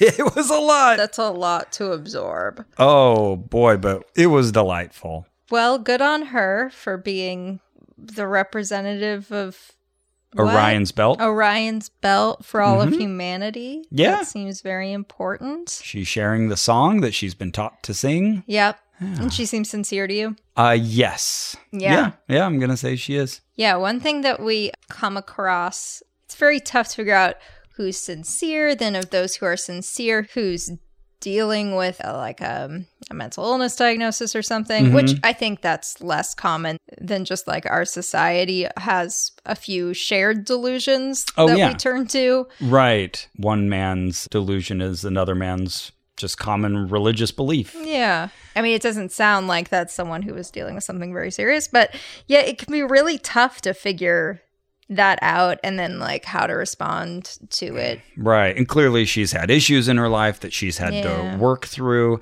Yeah, there's so many factors there. And, we talk about interacting with people like Linda Moulton Howe and Dylan from the Deep State Mapping Project that we talked about. And that is something that runs through our heads all the time, which is, we don't know exactly where they're coming from. We don't know what their wiring is. We don't know how they've chosen to deal with the slings and arrows that life hurls at all of us. Yeah. But typically they do seem sincere. I think sometimes we do identify ones that we say, okay, this feels more cynical. This feels like someone just exploiting a business opportunity. Right. But it's that black box. We can't know from our perspective. We can only guess based on their actions, really. Right. You talk about separating the belief from the believer, and that's sort of applies here in that, like, I like to think about the absurdities of humanity that we all share, that we all can turn to these explanations that don't make a lot of sense. Right. And maybe laugh at that proclivity in humanity. Right. Without necessarily laughing at the person. It's just funny that we do this. We are a nutty little species. And I hope that comes across in our investigations, that when we say that we really like Linda Moulton Howe and Deborah King, it's because we do. Yeah. And whatever the source of their particular contribution to conferences like these or just to human discourse, it's a fascinating part of just the range of human expression and religious and spiritual expression. Yeah. That's what our show's about, right? Yeah. Is exploring all those things. And then also, once you share those beliefs with other people and maybe are gaining followers and stuff, someone has to come along and analyze those claims. Right. Someone's got to. Yeah. And, we try to take people seriously and at their words and analyze those words. We've talked constantly about our personalities, that we are a certain type of person. And that's I think, consistency seeking person who really wants to say, oh, you just said this. Let me compare it against everything I've heard from elsewhere. Or from you in the last hour. Right. Yeah, exactly. It's not our job to diagnose, and even if we are ill-equipped for it. Oh, yeah, for sure. I'm always reminded of the quote from Baruch Spinoza. He said, I have made a ceaseless effort not to ridicule, not to bewail, not to scorn human actions, but to understand them. I mean, sometimes we do scorn human actions, like if you're telling people not to get vaccinated or something. But again, that's because we've identified a certain thing that you've said or done and then compared it against something else that we know pretty well from other, maybe more reliable sources. We'll turn to ridicule and scorn sometimes because we're humans with our own little faults. Right. Sometimes it can be, maybe we're just tired. It's been a long day, or we've heard something too many times. Or anyway, hopefully that's some context, especially as we go to a conference like this one. Yeah. It's truly fascinating. We truly have a good time and enjoy it and appreciate the people, even if we don't always agree with what they're presenting. And boy, is the human mind goofy town. And none of these things are immutable traits either, because we've all believed things that we didn't believe before. You and I in particular. Yes, right. Yeah. And that's kind of what led us into, the place where we met each other. Yeah. And we continue to be those types of people who would gladly be changed and proven wrong. Y'all, when I was in 10th grade, I performed an exorcism on my friend Ryan. Okay? Right. Okay? I know what it is to believe something you later realize didn't have a lot of evidence behind it. It is awkward. I gave a presentation to my 6th grade class on various technologies that could be the mark of the beast. And were they? So far, no. RFID chips seem to be on the up and up. Was that one of the ones you were worried about? Oh, okay, cool. That was brand new tech at the time. Yeah. What about... I repeated this false information that I had read somewhere, that you can plant them in people, but you have to do it in their right hand. I don't know why it didn't occur to me that, why wouldn't the left hand work equally well? Or the forehead, which, of course, are the two locations that the Bible says will be the location of the mark of the beast. One of my former boyfriends, who was very religious, he was very worried about the chips they put in companion animals. Oh, yeah. I think that's also an RFID. Oh, okay. You can read it externally from a near distance. It's a passive technology. Right, exactly. Where you don't need to have a battery hooked up to it. Right. Okay. Yeah. Ella's got one. Nice. Yeah, got a little chip. As she should. As she should. She's right next to us, and she's perfect. So yeah, we're all at different places in our own journeys, and everybody we interact with is, maybe we'll move towards them, or maybe they'll move towards us, or maybe we'll just enjoy seeing each other as we pass by. Amen. What were you doing this whole time, Carrie? Well, I told that story very quickly. Well, Ross, I was at this talk by the followers of Tatiana Mukushina, who is a Russian woman who is the representative of the Sirius Ascended Masters. Oh, this is very much related. Yes. She is here on this earth right now. And we are so lucky because we are also on this earth right now. And her representatives have come to this conference, and only 20 people have shown up for this talk. So these 20 attendees are getting the most important information in the world. Oh, yeah. Yeah. So I'm languishing talking to someone from Orion while you're hanging out with someone from... I'm not hanging out with her, just her followers. Oh, gotcha. She wasn't there. Okay. Yes. So the followers were all very young people, probably all under 30. And in the very front, there were 2 women, and they explained what I just told you, who she is, and said, we're so lucky, we're so lucky. We're going to play a video of her messages, and we are so lucky to hear them. We are so lucky to hear them. So I was kind of expecting it to be a personalized, like, this is for the Conscious Life Expo. And then they played it, and it was like, very clearly the Scientology intro video, you know? It's like scenes of like hills and a close-up of a rose. And then she'd be talking over it. And it was just like such ordinary spiritual stuff. Okay. You know, it was so... I couldn't even get a message out of it that I was like, oh, that's interesting. You know, it's just like, oh, goodness. All the ascended masters have something to tell us. There's something from Jesus. There's something from Buddha. There's something from the Maitreya and Archangel Michael and Confucius. Everyone has something to contribute. What are those things? Right. And then... Oh, wow. And that would take too long to say, you know. So a bunch of platitudes and generalities. Yeah. So then the woman in the front, the young woman, she had a printout in front of her of sort of, I imagine, points to hit with us. But she's kind of reading them in sort of a voice that doesn't help me process or, you know, she's just... rote recitation. Yeah.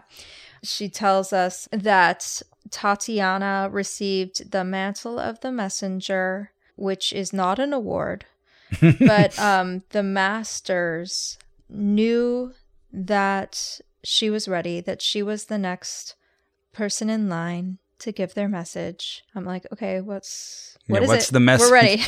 We're all ready. We're here. Many people claim to be messengers, and actually some people write to Tatiana and say they are also messengers, but they haven't gone through the appropriate tests, whereas Tatiana has. And the tests, of course, are administered by the Ascended Masters, the ones we cannot see that she can. Yes, okay.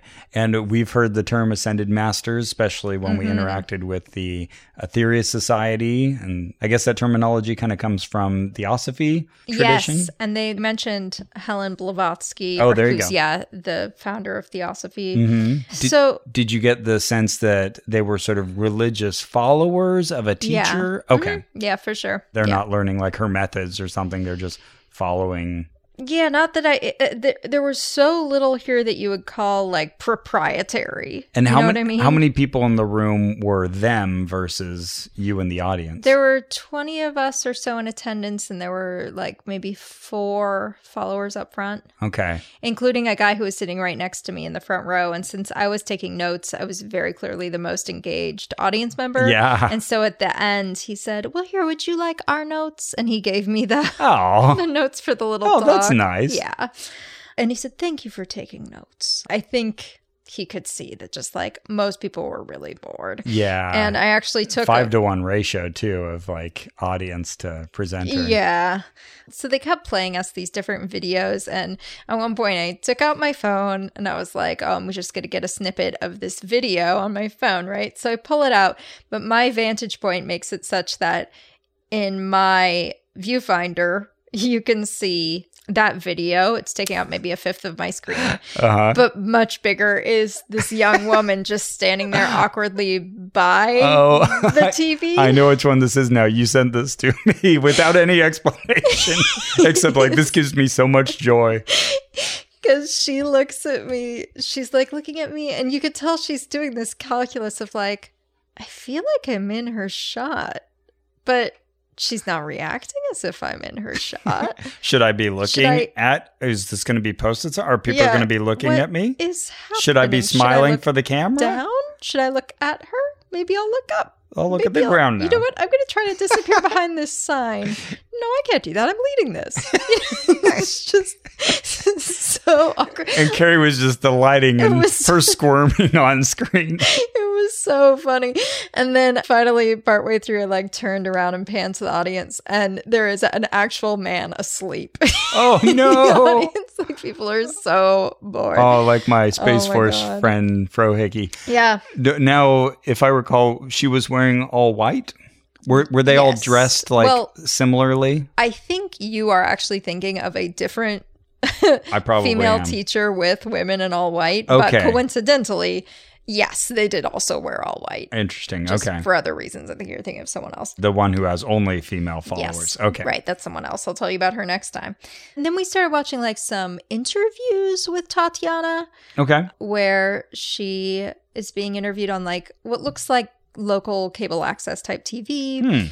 But like none of the answers are compelling in any particular way. She's just like, oh, yes, no, I wouldn't say this is the meaning of my life. It's just that it's an important part of my life.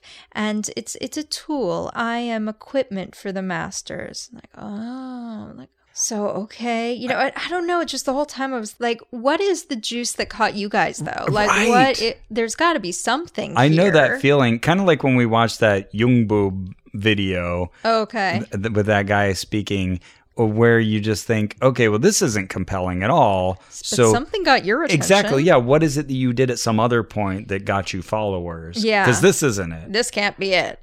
So yeah, just to give you an example of like a direct quote, she said, "Love has no limits, no boundaries, no countries. The masters appeal through me to every man on planet Earth." Okay. All right. I mean, That's just buttressing your own authority. yeah, I looked her up at one point. I think she's in like her mid-50s. She looks like Yeah. someone just, from The Office, who's Yeah. the friendly woman 3 cubicles over. I will say this. In the videos where I could actually see her face, she seemed delighted. It seemed like she was so glad she gets to do this stuff. And that's nice. Actually, she reminds me a lot of my AP English teacher from high school. Oh, okay. Wow. Who is also Russian. Oh, go figure. Maybe it's her. Was it Mrs. Mikushina? No. Ah, damn.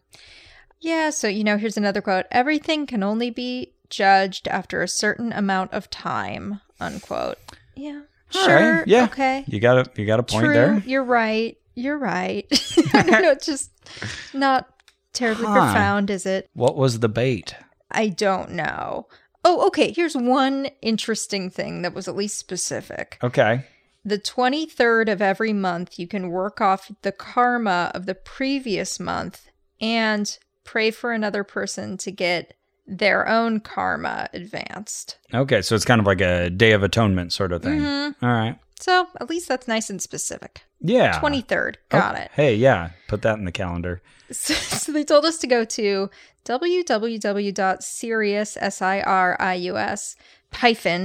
www.sirius-eng.net to read her teachings. And they said, just read one every day. You'll watch your life change. Boy, you're so right about this. Like, yeah, I'm looking at images and one comes up with this quote. "The ability to act and interact is a manifestation of the quality of love on the physical plane. Yeah. Okay. Whatever anyone may tell me about his achievements or his ability to communicate with the masters, I see the level of achievement of a person reflected in his ability to act." And it goes on. But it's like, oh, what boy, is this is this? bad writing. I wonder, and I'm going to reveal my ignorance here because I genuinely don't know if this is the case, but I wonder if because of Russia's history, if maybe there's more of a shortage of these kinds of teachings and we have such surplus. Because we've had centuries now of religious competition and a free Right. marketplace, whereas for many years they were Yeah. under the rule of communism and religion just Exactly. was. Yeah, maybe it's Maybe just that's part of it. it's easier to be essentially a smaller fish in that pond. Yeah, that's Yeah. what I'm thinking, maybe. Well, so the last thing we're going to do is watch this very important video. Okay, so we turn on the video, and it's just like clip art. It's like, we'll pan in on the sun, and then pan out, and oh, there's a fish. And we're just sort of being reminded, like, the Earth has many beautiful things. True. You see Earth from space, and Lies. the voice... Show me a real photo taken from space. The voiceover says to take this moment to send love to your native planet, Think of the best moments in nature and send love to Mother Earth. So we all do that. That sounds Fine. nice. Yeah, nothing wrong with it. I mean, it's like Subway. It's fine. It's fine. I'm not sorry it's there. Sometimes it's the best thing going. But it's no Togos. It's no Togos. Have you eaten, have you eaten at Ike's sandwich shop? I don't think so. We should go there sometime. They have great vegan sandwiches. Oh, great. Okay, cool. Carry on. Ross on. So, yeah, this is when the guy next to me was like, you should have these notes. Thank you so much for taking notes, which is really sweet. Uh-huh. So they said, oh, everyone, take a magazine. And they handed out, I don't know if I even kept mine, but handed out some magazines with her on the cover, which, no one's going to read probably.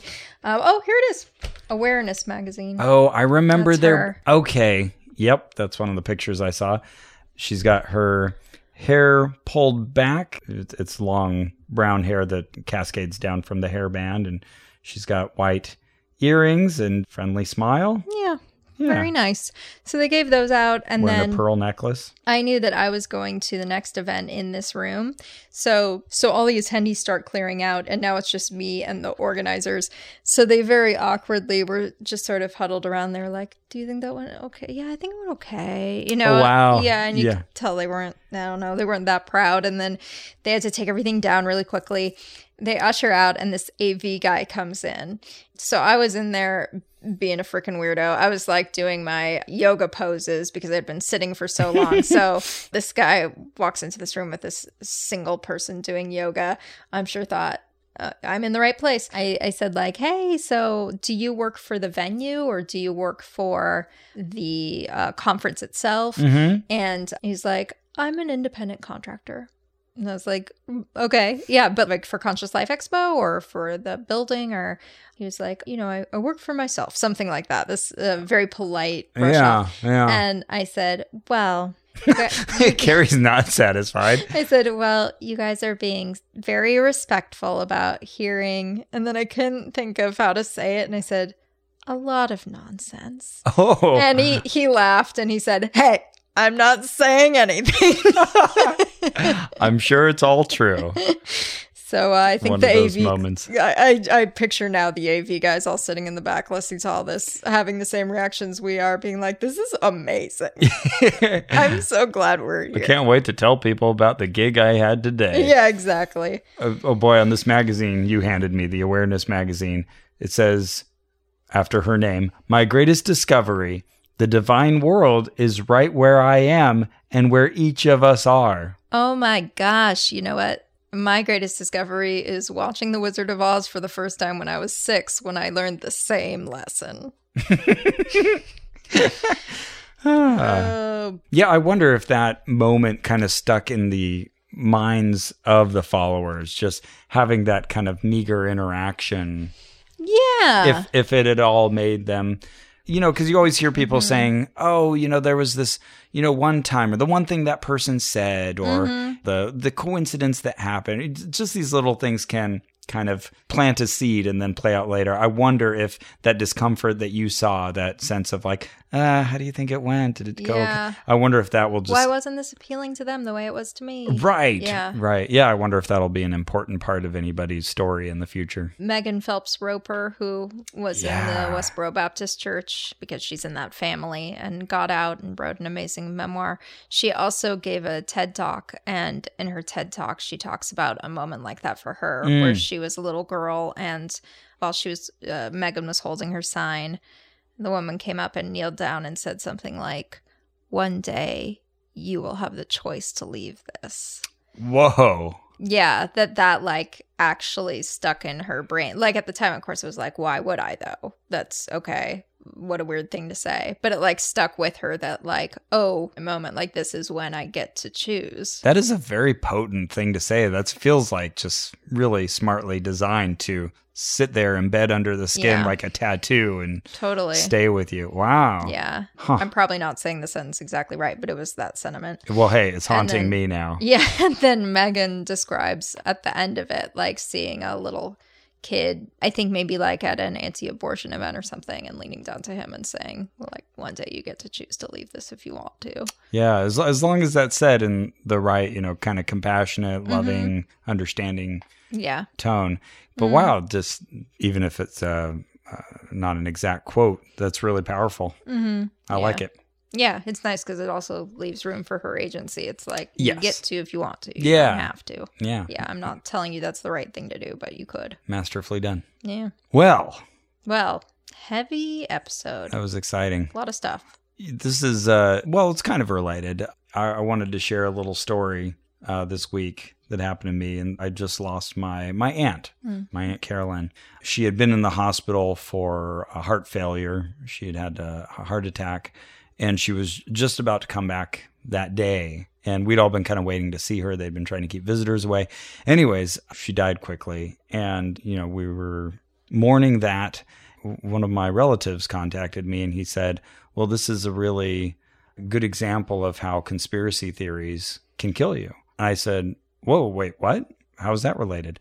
So this is my aunt, who's the mother of the cousin that I regularly refer to as being a flat earther, believing vaccines are dangerous, condoms can't prevent disease, many ideas that she's kind of championed for a long time. And I knew that she had kind of gotten my aunt into having meetings with her Bible study group and talking about the Illuminati and all kinds of bizarre things like that. But I didn't realize this, my relative told me, and that was that she had been led to believe that the medical establishment is purposefully targeting older people and trying to shorten their lifespan. Oh, my God. And as a result, she stopped taking her prescribed heart medication. Oh, no. Thinking that it was, poison. Yeah, exactly. I wasn't aware of this, but it was heart failure that led to her condition and her eventual demise. So, just as a reminder that these things do have consequences, these beliefs, when they kind of play out in the real world. So sorry. Thanks. Anyways, I just wanted to share that because it was related to our podcast. And it was sad because, she's a sweet, very loving woman. Definitely the closest of my aunts / uncle. I'm not exactly sure what the takeaway there is other than to love those around you and encourage them to do what's best for them. And don't be afraid to talk to people about these things. Yeah. Yeah. That's the message. Don't yell at them and tell them they're dumb. Right. Yeah. It can backfire. Do so gently. Yeah. Only within their comfort level, and make sure that they know that it's coming from a place of love and respect, unconditional love that will continue even if they completely ignore you. Yeah. My best advice for those things is don't try to change too many things at once. Yeah. Pick one thing. If it's that your parent needs to take her medicine, you can still acknowledge, like, yes, sometimes there are bad doctors. That's right. And yes, I see that it's important to you to feel that you are a critical thinker who doesn't want to be manipulated by anyone. I see that in you. Yep. That's all true. I just think this particular instance, this isn't an example of it. And don't try to dig so deep that you're asking them to change their whole paradigm. Especially that doesn't happen all at once. Right. And it never happens in the span of one conversation. Yeah. So you got to play the long game and play the loving game. Yeah, exactly. So make love to your aunt. Do it for a long time. I'm Ross Botcher. No? I thought I summarized it right. I don't know about your ability to do exact quotation in this particular episode. Well, that's it for our show. Our theme music is by Brian Keith Dalton. This episode was edited by Victor Figueroa. Thank you, hero Victor Figueroa. You can support us at MaximumFun.org/donate. And you can follow us on social media. You can go to Twitter and find us at Ono Podcast, or Facebook at facebook.com/onrack. What a great idea. Thank you. You can also really support us by leaving a positive review. So if you haven't gone on iTunes or Spotify or Stitcher, wherever it is you get this podcast, just leave, maybe just a 5-star review. We love 5-star reviews. They're so good. Or write some way that the podcast has made your day happier, or helped you have a conversation with a loved one, or made you laugh on the subway and everybody looked at you like you were an idiot. I like those emails. We love those. And remember,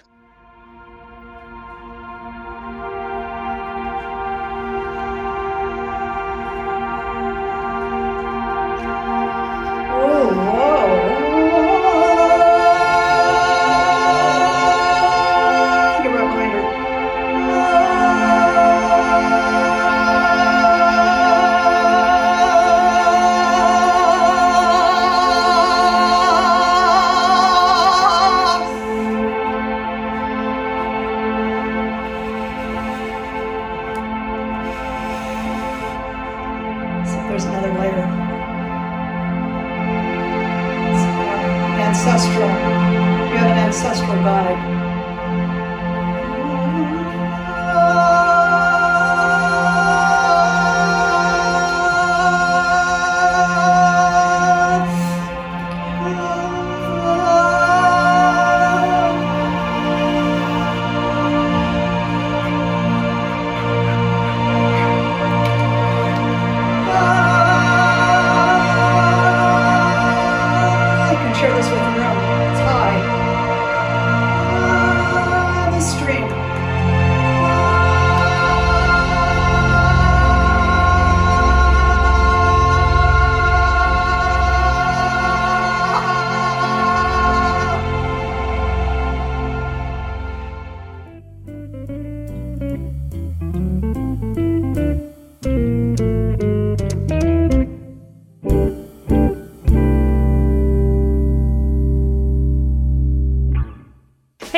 And I'm James, and together we are the self-proclaimed Wonder Twins of podcasting and host Minority Corner. We tackle subjects like LGBTQ topics, pop culture, and untold histories of American POCs, like the true story of escaped slave turned pirate turned Navy man in the Civil War turned Congressman Robert Smalls. Plus current events from our perspective. Deep dive movie and TV reviews. You'll also get awesome book recommendations from their neighborhood-friendly librarian. Don't forget my award-winning Jennifer Hudson impressions. And I'm telling you. While never taking ourselves too seriously. Minority Corner, because together we're the majority. Every Friday here on Maximum Fun.